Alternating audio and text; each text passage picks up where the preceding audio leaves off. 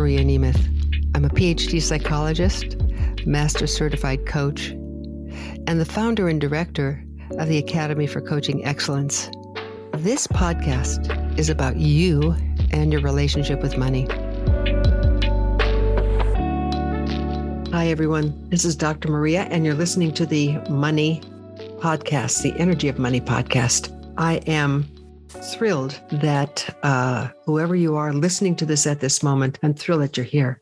I want to talk about something that has troubled us in our lives ever since we arose and started looking at life, even thousands of years ago. And that is scarcity. Scarcity or scare city or scar city, depending upon how you see it. But there is that sense of scare when we say the word scarcity, yes? I am here to say that scarcity, the experience of it, is one of your greatest teachers. And let me look at this, roll this back and look at it together, because by the end of this session of the podcast, I'm hoping that you will, at the very least for yourself, become intrigued or curious about how scarcity shows up in your life, as well as having some curiosity about how you might turn scarcity into a lesson. Now, we all dream of a life in which we experience abundance, and meaning that whatever we want is there. Our needs are immediately recognized and fulfilled. And, on one hand, that may sound pretty good. But what if a genie appeared to you?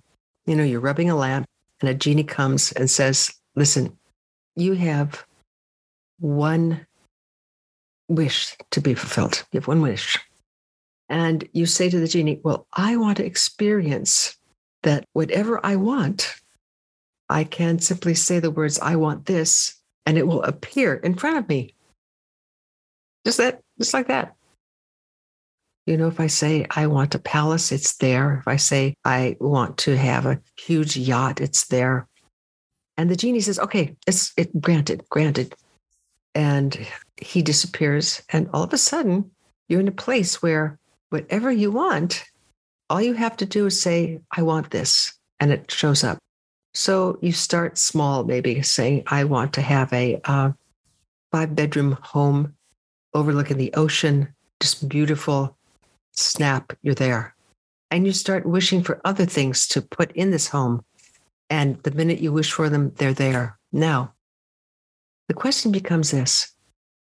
How long would you really want to exist in a world in which anything you wanted, all you had to do is, snap your finger and it was there? I say that maybe after a couple of days, it would get terribly boring. Terribly boring. Why? Because you didn't have to do anything to get it. You didn't have to work for it. You didn't have to develop your innate capacity, your courage to go out for a goal or dream and actually accomplish it. There'd be no accomplishment here. So success would be wiped off the table for you, wouldn't it? That sense of creativity and, yes, I got this. I worked hard for it, but I got it. Look at how strong I am. See, your best lessons in life come from the experience of scarcity. That means not having immediately what you want. So scarcity, the truth of it is that scarcity was with us hundreds of thousands of years ago, where there were scarce ways of finding a way to cover ourselves when it was cold, or, we had to learn how to create tools to go and dig up the stuff that we wanted. And, there was a lot of learning. There was a lot of, failure as well as success. So the question becomes, are we really born to have abundance in life? Or are we born to experience scarcity and to learn from it, to learn how to be sufficient, to learn how to be expedient, to learn how to overcome obstacles? Because if we were to think of it, we have these two realms to work with in life. And there's this imaginary border or line that separates the two of them. Below the line, you can imagine, is the reality of visionary reality, where we can have goals and dreams and desire something. And then there's physical reality. And physical reality is the home of people, places, and things, and limits. Limits. Because in order for something to exist in physical reality, it has to have limits to surround it. Let me give you an example. And this is not just to be philosophical. This is a real example that you can think for yourself, okay? Let's say you have a pen. Here's a pen, physical reality. But let's say that this pen had no limits. Has no limits. In other words, if you could imagine this side of the pen expanding forever and ever, and then this side of the pen expanding, no limits to keep it in existence, what would happen eventually? And if you think of it, you'd see that the pen would disappear. The pen itself would disappear into everything. It would become nothing in and of itself. Because in order to exist in physical reality, there has to be limits. There has to be a limit to our time, to our physical vitality. There have to be limits to our own creativity. But you see, a limit in creativity is the moment for expansion. And that's what you and I truly desire. If you look basically, yes, there's things that I would love to have, Maria, to say, in terms of that, 5-bedroom home on a cliff overlooking the ocean. Give me that opportunity. That's what so many people thought they would experience when they won the lottery. Because you see, the lottery, when people, I think someone actually has won $1 billion at this point. Can you imagine that amount of energy? There's no scarcity. There's only energy. And, I've worked with people who have won the lottery, and many of whom, at the end of 5 years, because they didn't know how to handle this abundant energy, they were actually in worse shape than they were before winning the lottery. And you can always Google stories of people, and you'll see them. The bad business investments, giving money away, and just all sorts of things, so that at the end of 5 years, they're having a very difficult time because they didn't know how to use that amount of energy. They didn't have a way to learn how to use it. And so it left. But getting back to scarcity is something that's with you moment by moment in life. Think of it this way. I want you to, if you're listening to me right now, I want you to take a deep breath, and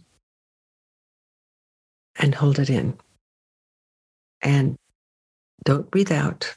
Don't breathe in anymore for a while. As the seconds move on, you begin to experience scarcity of oxygen.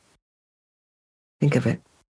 Now, if you've held your breath, you can let it out because I think you see what we've been talking about. You lose, you're left with the scarcity of oxygen. So you and I live with scarcity all the time. Now, how to work with scarcity?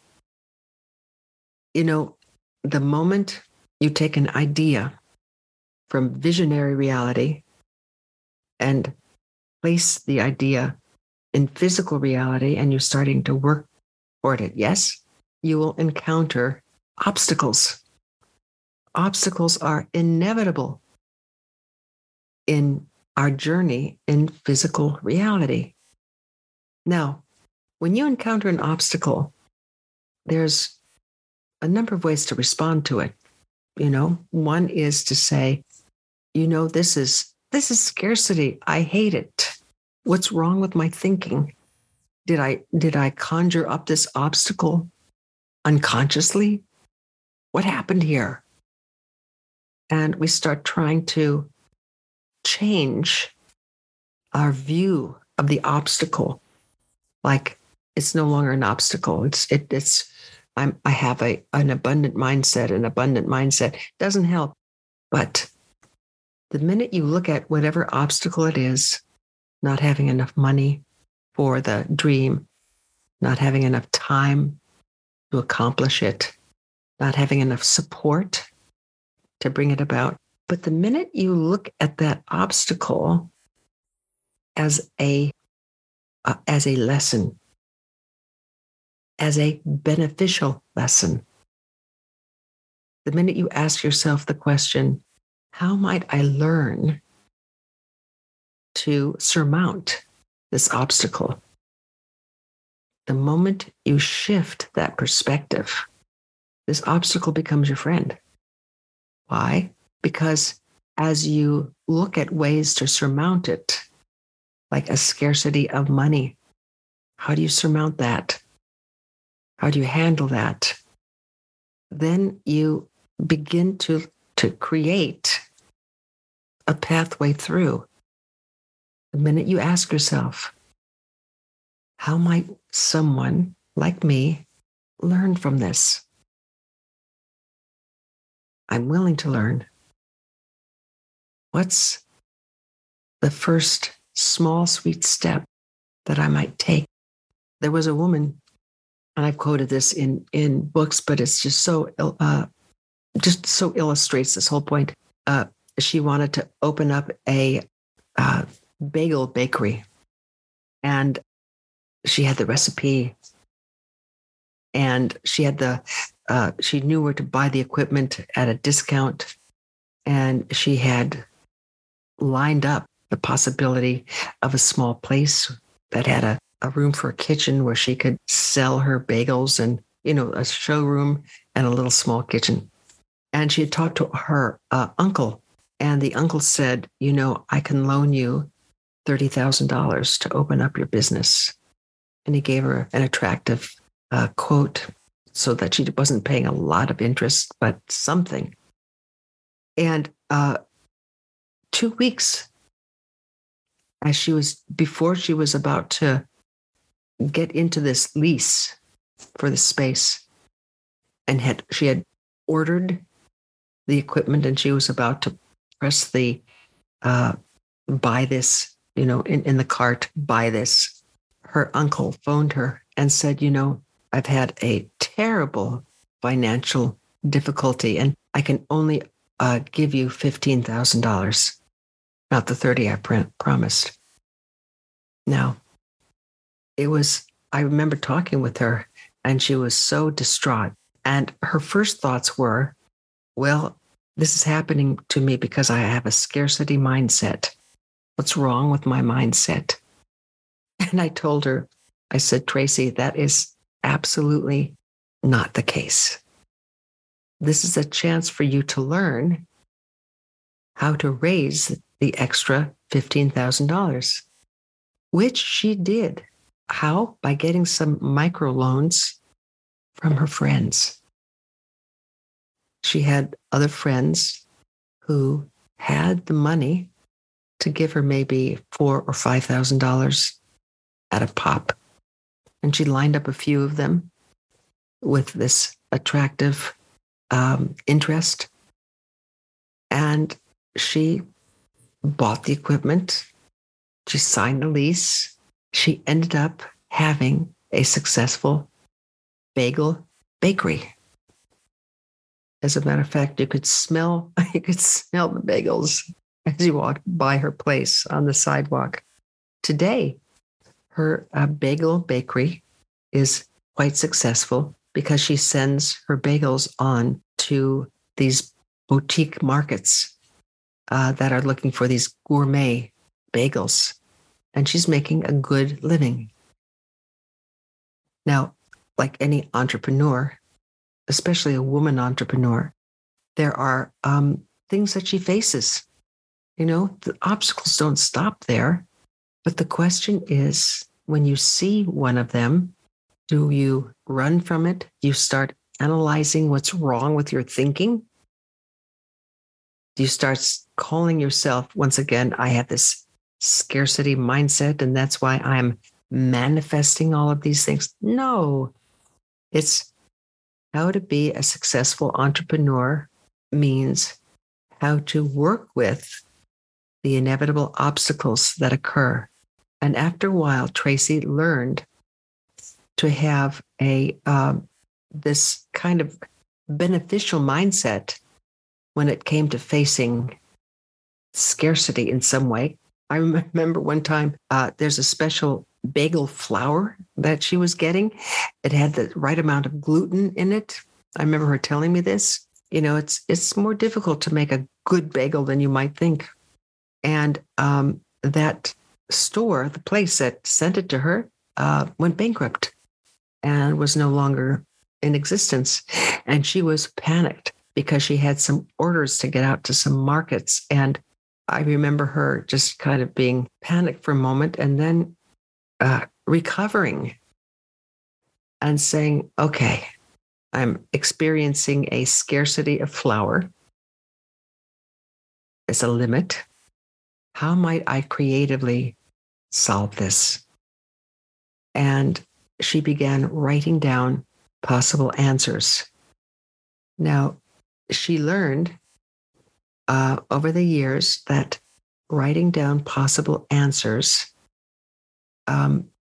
took a little while. By a little while, it meant 15, 20 minutes. But eventually, as she was writing down some possible answers, she'd get away from her fear of what was happening, and getting away from that fear, some really good ideas were starting to show up, which she implemented and got the gluten flour that she needed from an alternative place. So why am I saying all this to you? It's because there's a real possibility for you to have scarcity become your friend. Yes. And that because something shows up as scarce in physical reality, meaning it's not available currently, it doesn't have anything to do with your thinking. You didn't create it. You know, in other words, Tracy didn't create that other flour milling place to go bankrupt. She didn't. And the minute you turn and look at scarcity as a teacher, your heart opens. You're not scared.